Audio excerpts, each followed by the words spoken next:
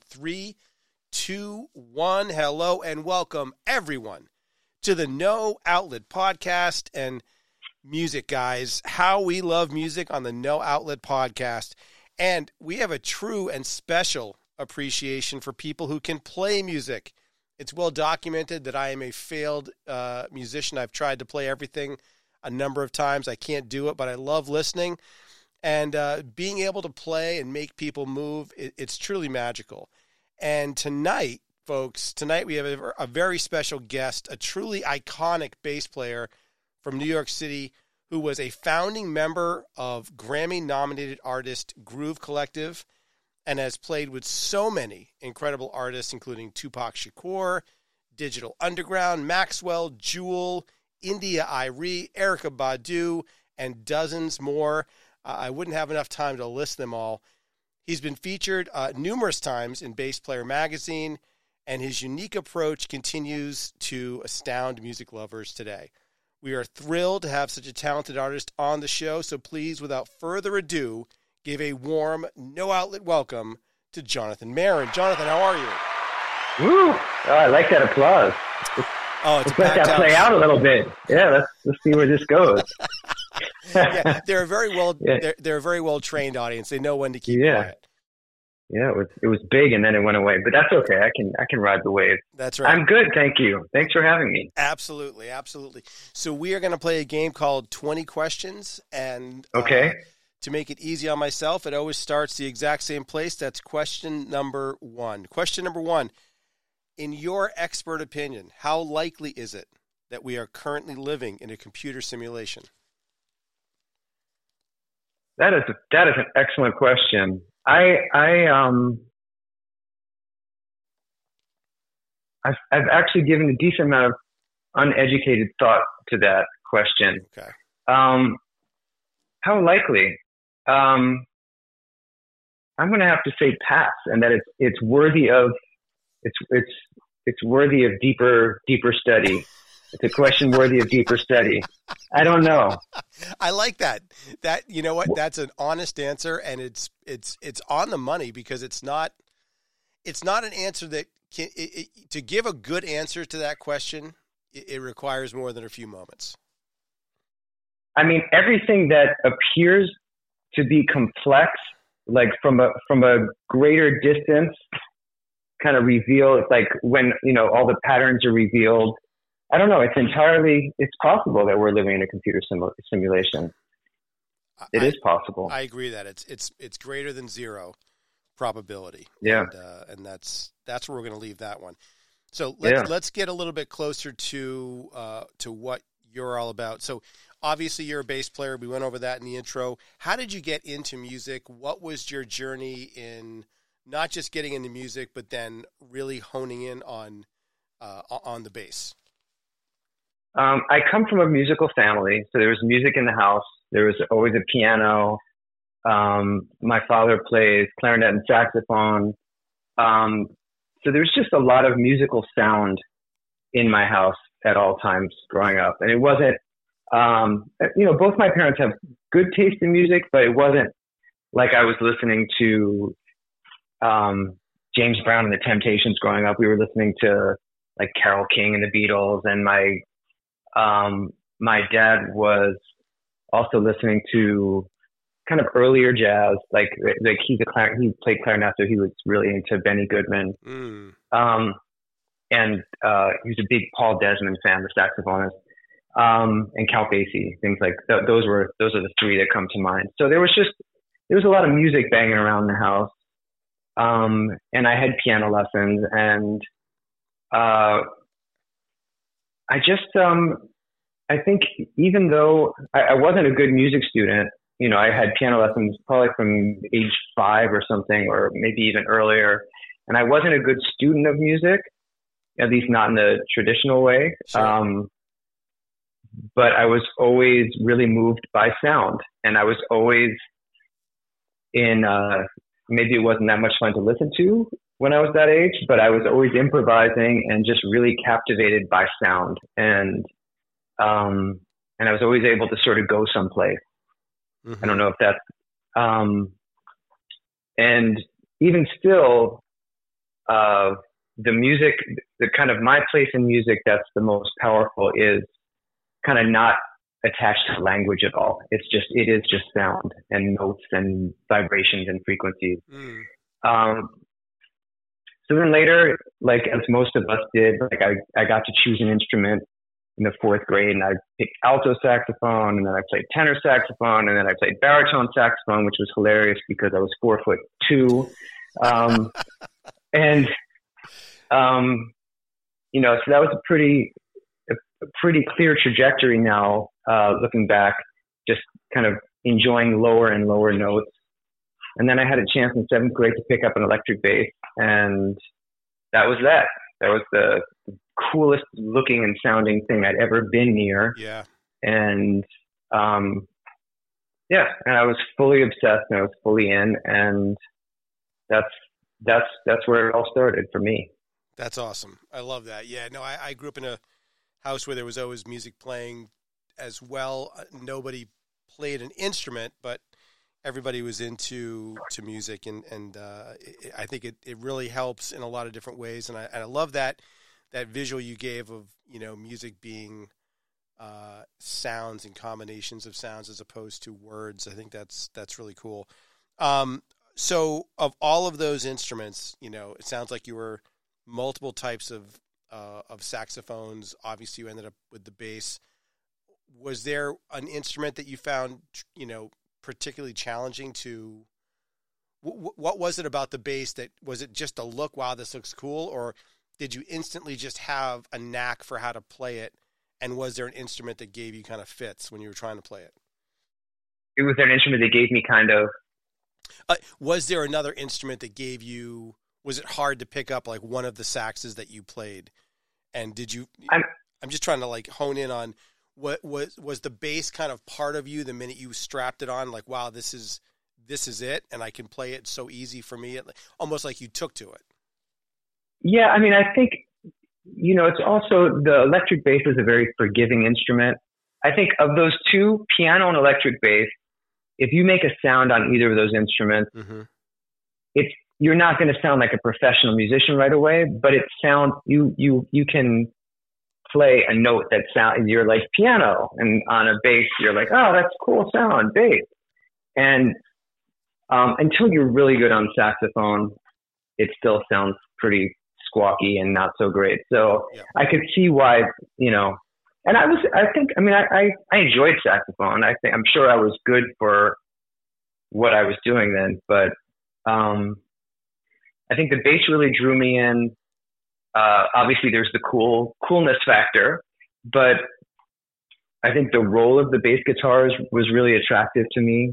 Just, I think like 6th and 7th grade is when I really started noticing what the bass even sounded like on records, where it had been mostly invisible to me.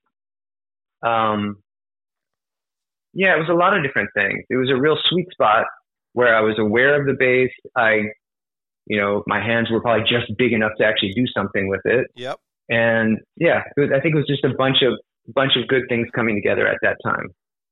That's awesome. Yeah, I mean, I forget the brand name, but there was a bass that I think Geddy Lee used, but I forget who did. It was almost just like just the square part. Like it was almost just like there was no Steinberger. I know what you're talking about. Yeah. Yeah. And I remember those. Felt like it looked like an instrument from the future. I always thought like kind of. Mm-hmm. So yeah. I mentioned in the intro that you were a founding member of Groove Collective, and we invested a lot this year in a crack research team. We've got a whole field of people out there, and one of the things that they found, and you can correct me if I'm wrong because they're not always right, but one of the things they found was that Groove Collective, in addition to being a Grammy-nominated act, it was one of the only 3 bands that ever played in the legendary Loft parties that were thrown by David Mancuso. Yeah. Well, you know, I didn't know that. I didn't know that was such a rarity. I knew that there were no other gigs going on there. I'm trying to think who else would have played there. Maybe this band Conch. Maybe I'm even getting the name wrong. but yeah. So David Mancuso. This is, by the way, this is in the category of things that I was a part of that I only later realized were really important and really cool to be connected to. Yeah. I mean, it was all amazing to me, but I didn't realize kind of the historical significance of the Loft, or how heavy and deep New York City dance music culture is. Right. So I was a 20-nothing-year-old taking public transportation in from my parents' house in Englewood, New Jersey, and going to do a gig in a cool room, and which, would go till 4 in the morning or 5 in the morning. But I didn't really know who Dave Mancuso was until later. So I'm really grateful that I got to be a part of that, but I can't take credit for knowing how cool it was at the time. Yeah, but that's part of the organic coolness of it, that you weren't doing it for any other reason than it was right there and it was part of what you were doing. It wasn't like you were thinking to yourself, I'm going to do this because at some point in time this is going to be cool, which I think it makes it 10 times cooler. I think that's the best part, I mean, it's such a special scene. And I think the handful of gigs we did were really magical, but the real magic was when the dancers started showing up even after we were playing, and it was late. And there was just an energy. There was just an energy to having people show up. It's like I myself am not a dancer, but I'm obsessed with dance music. And like maybe in my next life. But there was a real freedom and a real beauty to what that scene was. Yeah, no, absolutely. I mean, I've never attended a Loft party. I've read about them. I've heard about them. And so, vicarious question for the folks in the studio audience here and those listening at home. Most people are not lucky enough to have gone to one. So can you help us and just give us one example of something that was kind of looking back on it now, there's just like, wow, there's this celebrity, or this person over here is doing this, or something that would blow most people's minds that was just happening that you saw? I mean, more than anything, I would say, I actually think that just kind of doing a little bit of reading about that scene would be more fruitful than hearing me talk about it. Okay. Like David Mancuso, The Loft. My friend Ron Trent has written a lot about it, or maybe not written, but I've heard him on a bunch of podcasts sort of talking about that time period. Sure. It's a really deep culture, and I feel like more than knowing a lot of things to say about it, I was just able to take in that energy via osmosis just from being around. Yep. But I think that's actually enough. Yeah. Even Masters at Work, Body and Soul. There's so many,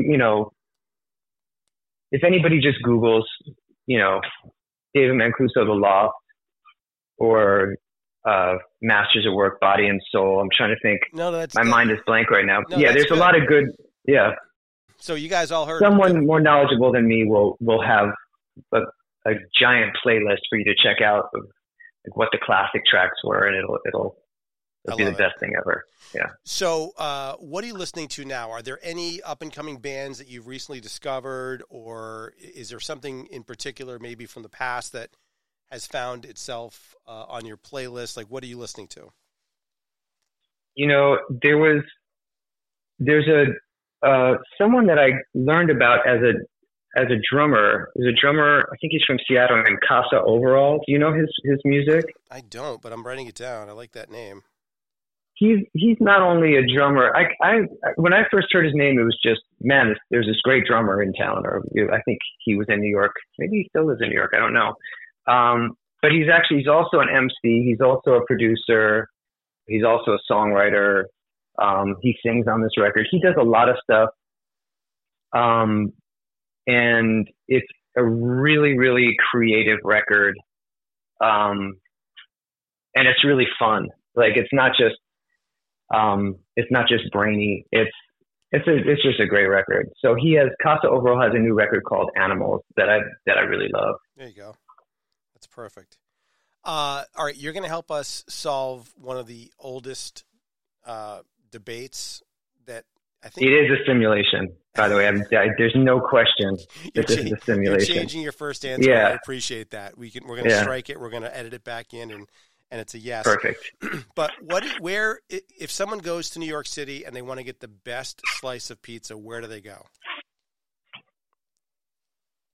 Wow, there's a lot of different schools of thought on that. I'm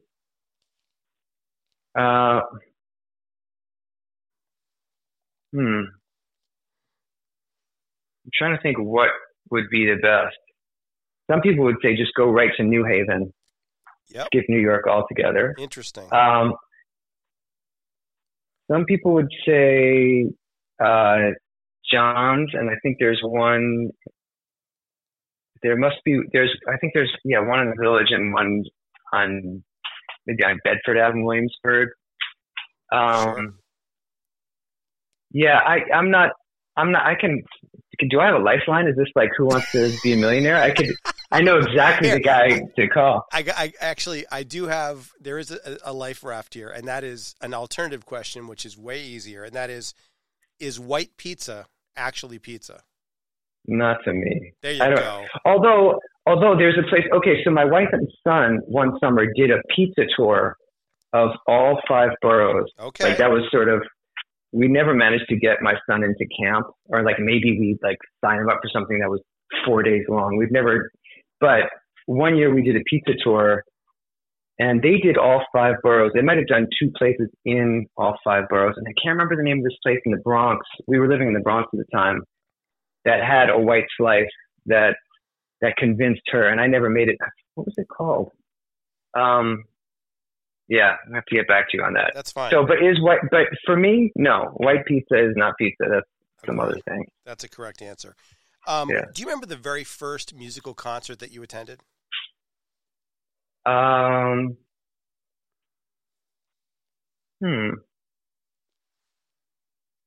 the first famous person kind of thing, like the first real big concert? Well, I mean, you can answer it any way you'd like. It doesn't have to be. Okay, I got 2 for you. Sure. So I will say a huge influence on me was when the high school in Englewood, New Jersey, the high school had a giant steel drum ensemble. Nice. And it was like a full, they had the giant bass steel pans. They had the full thing, plus they had a bass player and a drummer, and they came and played at our elementary school. And that was definitely one of those moments where I'm like, that's what I want to do. And I later found out that the bass player was Michael Brown, my friend's older brother. But anyway, I will remember that concert forever. That's really cool. Yeah. And when I started playing bass, my teacher, who was just a couple years older than me, was like, he was 16 and I was like 12, but he would drive us into the city. And with him, I was going to shows like, Return to Forever and Jocko, Pastorius' big band, and, Miles Davis. Yes. Like we saw some incredible shows, and I was pipsqueak. Like I had no business being there, but I mean, they were like theaters and stuff. So it wasn't like I was in bars. So these are giant names, but that was like 7th grade. I was going to see Jocko play, and I saw Return to Forever. It's pretty great. Yeah, no, Miles Davis, that's incredible. That's really, really, what a special thing to witness. Yeah. So how many UFOs have you seen? Maybe none, but probably dozens. As far as I know, none, but I'm going to, I like that. They were all cloaked. You couldn't tell. Yeah. You were looking right at them, but you didn't know what you were looking at. I appreciate it. Yeah. Okay, so... how many UFOs have you seen? I've only seen one. Was it unmistakable? Was it an experience? So, it's funny. I was with... I have a witness, my sister, and we were our whole family was there. We were looking up in the night sky in York, Maine 2 years ago, and there was this V-shaped set of lights that just looked so out of place, and it was moving at a pace that you could just tell it wasn't a plane. And me and her saw it at the same time. We looked up, and then we alerted everybody, like, hey, guys, what is that? Check that out. And it was almost like the minute that we did that, everyone looked up, and everybody saw it, and then almost instantaneously it, like, cloaked itself, and it was gone. And I'm telling you, it was not a plane. It wasn't Starlink. It wasn't a satellite. It was something else. And I don't know if it was alien in nature. It could have been, built by Raytheon or, Northrop Grumman or some other defense contractor. And it's just some plane that they haven't let us know is out there. But it was something that wasn't commercial. It wasn't a 747. You know what I mean? It was something unique. So I'm in. One. Yeah. Yeah. Okay. But I'm a big fan, so I always ask people that question, and it's about 60% of people have seen something. But I really appreciate your perspective, which is I haven't seen any, but I probably have, which I think is probably the most accurate answer, because think of all the stuff that's going on around us all the time that we probably can't even perceive. I think that's a really good way to look at it. It's also whenever we see something that doesn't make sense to us, and it's when it's just momentary, the brain is incredible at erasing it. Or kind of second guessing it out of existence.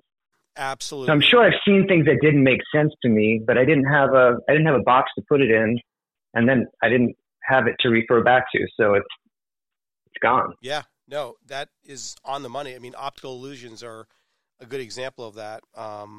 That's so true.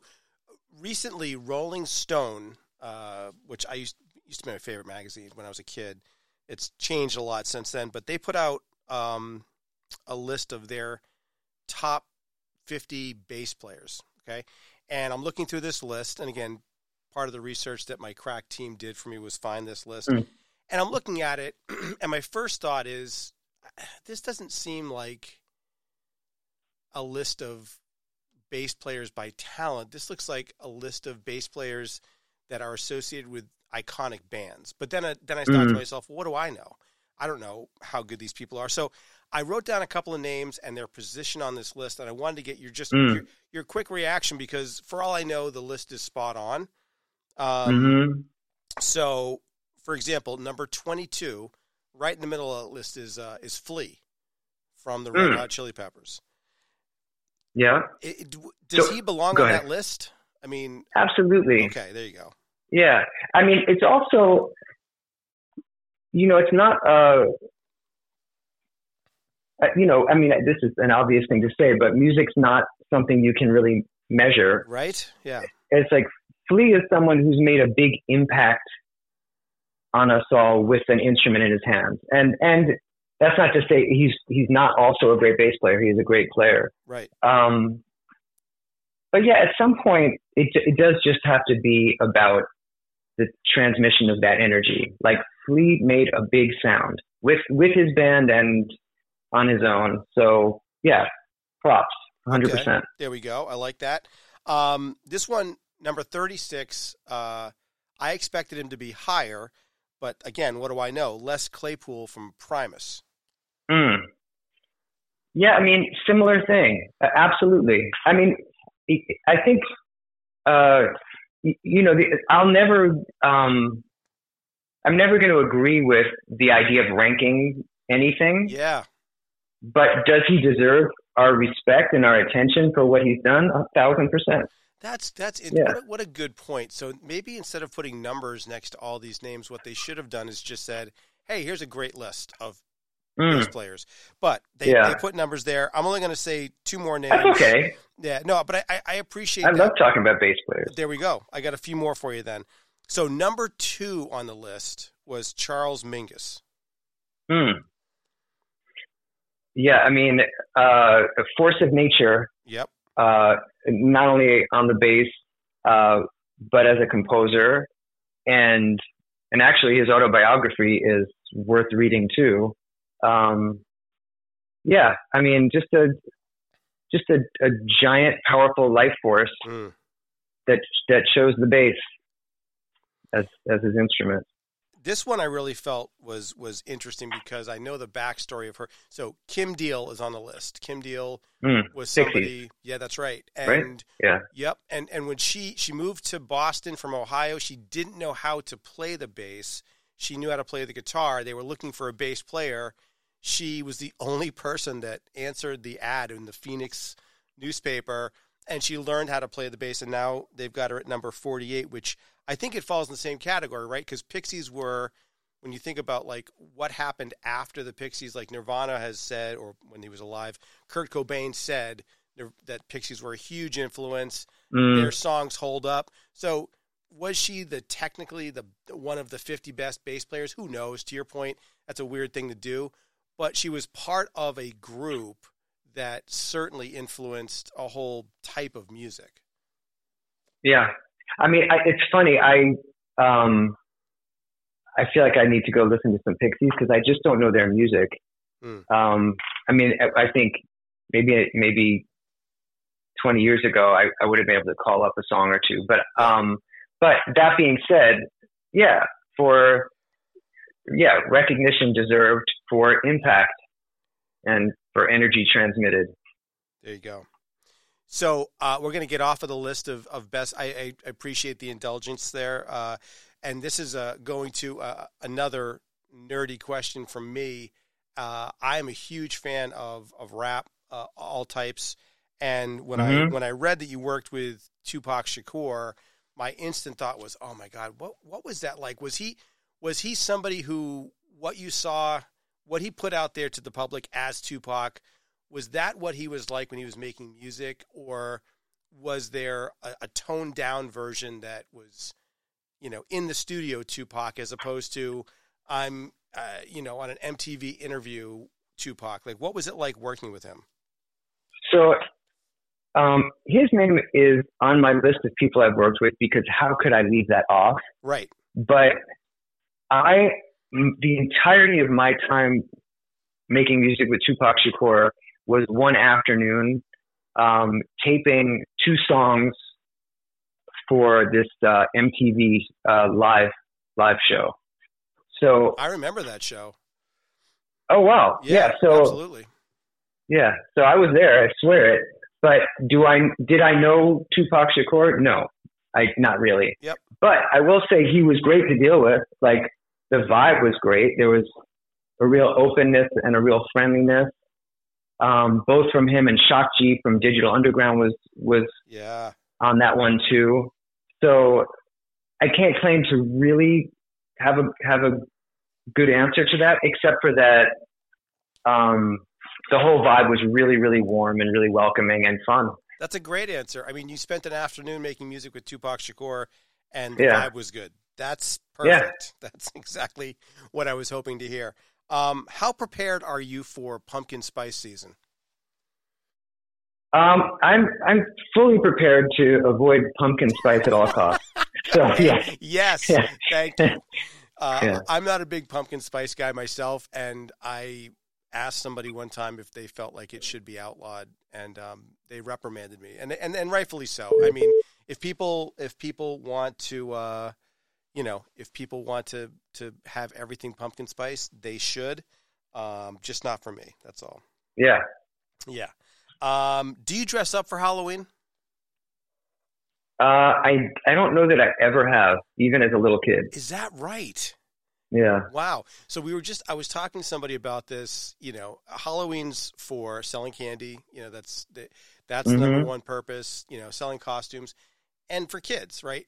But I always felt like, and again, I love getting different perspectives because I often change my mind. But my perspective up until recently was, once you're an adult, that should kind of be it. Like, you shouldn't be going out and getting a pirate costume and, dressing up like it's over. But this person reminded me that, hey, if they're not doing anybody any harm, then who cares? And that's true. But I still don't think I could get dressed up now and really and be in the Halloween spirit. So it's just something that's been on my mind, especially now that we're coming up to Halloween. Yeah, I mean, I see, like, I have, actually the drummer in Groove Collective, Genji Suraisi, he and his wife every year make really and their kids make really elaborate Halloween costumes. They're both artists, like visual artists, as well as musicians. So they really go to town, but I see how much they enjoy it and how much they put into it. So I it's not for me, but I see the value in it for sure. And my son, was into it when he was little, and that was really fun too. What is your? I played a few gigs wearing a mask. Okay. Like for different reasons. Yeah. And that I loved. Like that, there's something there. Like whether, I don't know, Daft Punk or The Residents or any group you get, like the idea of, yeah. So what was your mask? What was the mask of? I think it was just a blank mask. It was like it was almost like a reflective chrome mask. Yeah. For my friend's band called they're called Bassist, believe it or not. You will like them. I invite you to check out Bill Campbell's band called Bassist. There's no violence in the music at all. If the name makes you think somebody's about to get hit in the chest, they're not. Is it? I'm sorry, maybe I'm hearing it wrong. Are you saying what are you saying? Breakfast? Almost. It's Breast Fist. Oh, Breast Fist. Okay. Yeah. Got it. Anyway, yeah. But anyway, so those guys always dress up when they play, and I've done a couple gigs for them with them. Yeah. There's a group called Glass Beams from Australia.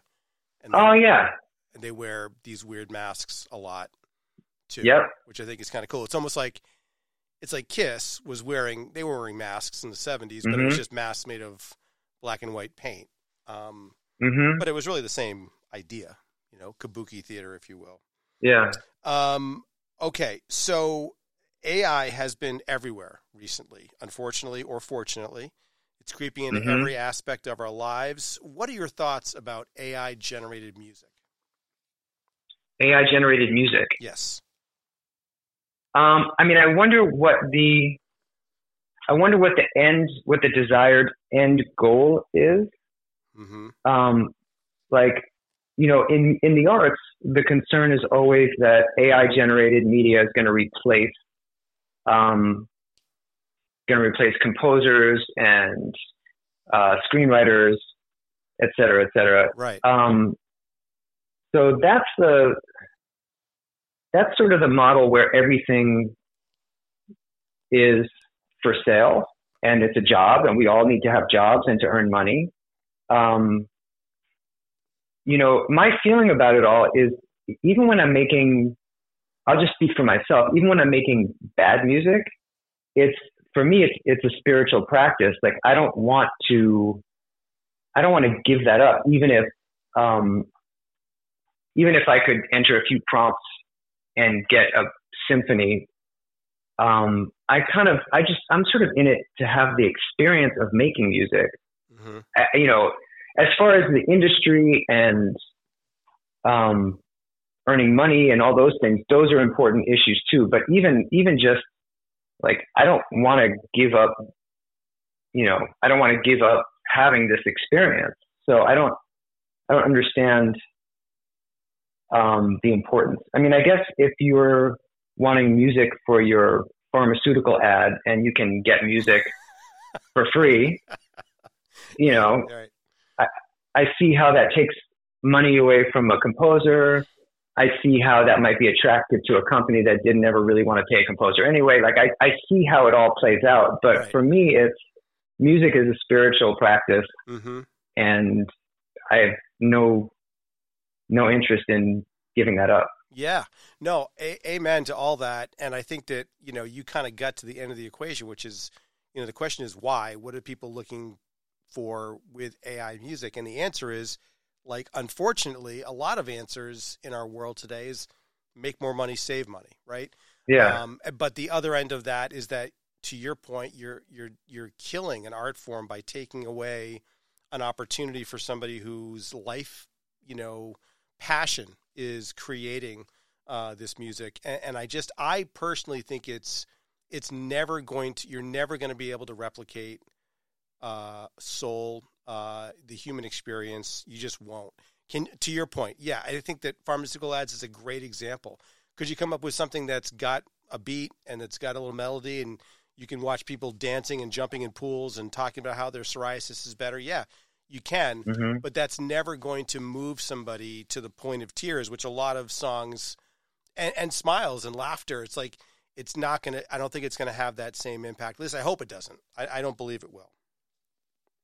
I mean, yeah, I mean, I don't even claim to know where this all leads. And I know that all the new technology that was introduced that I use was frowned upon by the people who were, came just before me, like whether it's sampling other songs or, what I mean?